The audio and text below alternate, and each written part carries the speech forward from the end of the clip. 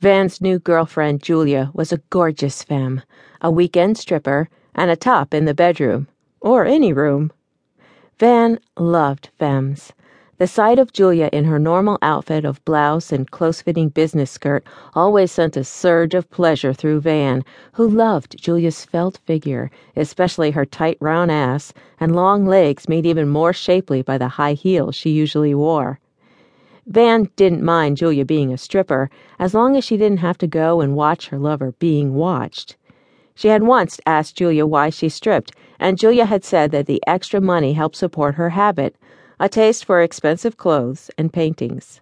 Besides, she enjoyed it, and got to use some of her dance training. What Van did have a small problem with was that Julia was always in charge when they had sex.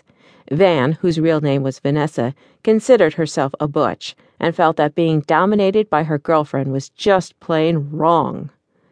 But Julia had never taken Van's butchness seriously in the month or so that they'd been lovers. She often called Van her sweet little butch, even though Van was taller. Van was and looked younger, though, so that probably didn't help. Julia came home late at night on weekends. Often Van picked her up, still smelling of sweat and smoke because she preferred to shower at home. When she was warm and clean and soap-scented, Julia was always ready for sex. Last Saturday, with her damp, black, shoulder-length hair combed back from her face and her color high from arousal and hot water, she'd approached Van, who was sitting sprawled on the couch, waiting impatiently and wet with desire. Julia was naked, except for a towel knotted around her waist.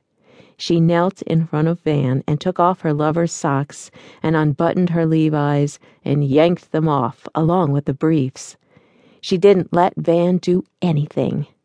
The tone had been established somehow right from the beginning, and Van could hardly complain, especially at a time like this, when Julia spread Van's legs wide, urging her to tilt her pelvis toward Julia's waiting mouth. Groaning blissfully, Julia sucked her and licked her to a jerking climax. Van was still limp and moaning softly when Julia got up, untied the towel, and straddled her. She arched against Van and grabbed her hands, pulling one to her breast and one between her thighs. She rocked on Van onto her hand, forcing the fingers deeper. Van tugged on one of Julia's hard nipples and shivered as Julia's hands caressed her roughly under her t-shirt. They kissed, their tongues repeating the rhythm of Van's thrusts into her until Julia convulsed with a sharp cry.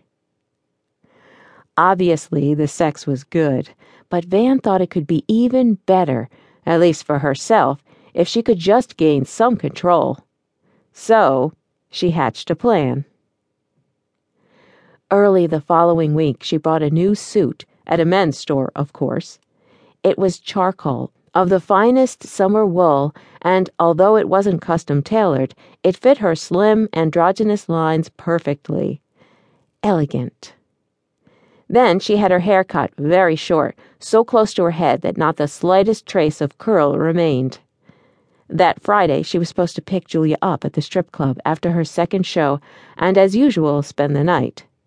Van decided she would arrive early this time and actually watch Julia perform. She wanted to know her new lover better, even if it meant seeing Julia exposing her body to strangers.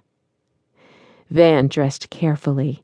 To get the wet look she liked, she applied some gel to her buzzed hair, still damp from the shower. A small gold circle glinted in one ear. Under her new jacket, she had on a black silk shirt, short-sleeved and unbuttoned at the collar. On her feet, she wore ankle-high boots of satiny, smooth, black leather. By the time she arrived at the club, a knot of nervous anticipation had formed in her stomach. She had never been inside the Plaza Gentlemen's Club, written discreetly on the outside in blue neon script. There were 2 more signs, both framed in lights, but not too garish, considering. Exotic dancers every night, and Roxy Rocks every weekend. Roxy was Julia's stage name. She had her own sign because she was the house dancer, the best performer, and the most popular. To keep her there, the club paid her a salary,